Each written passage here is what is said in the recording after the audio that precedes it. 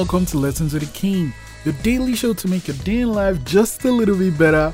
Today's lesson 381, growth comes from goodbyes. Yeah, I suck at goodbyes. I'm not a fan, but I also know that saying goodbye is important. Like, if you want to grow, you have to be willing to let go of some things, because letting go of what you're used to sets you up for something better, something where you get to fly, where you get to have new experiences. But like that, goodbye is difficult.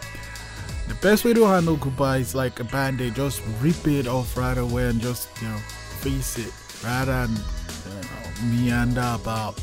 Just makes things even more difficult. Just rip the band-aid, say goodbye, and then move on to this next thing, because goodbye will lead you to a new level of growth. From 381, what was your last goodbye? What growth did it lead to? Lesson 381, growth comes from goodbyes. I'll see you tomorrow.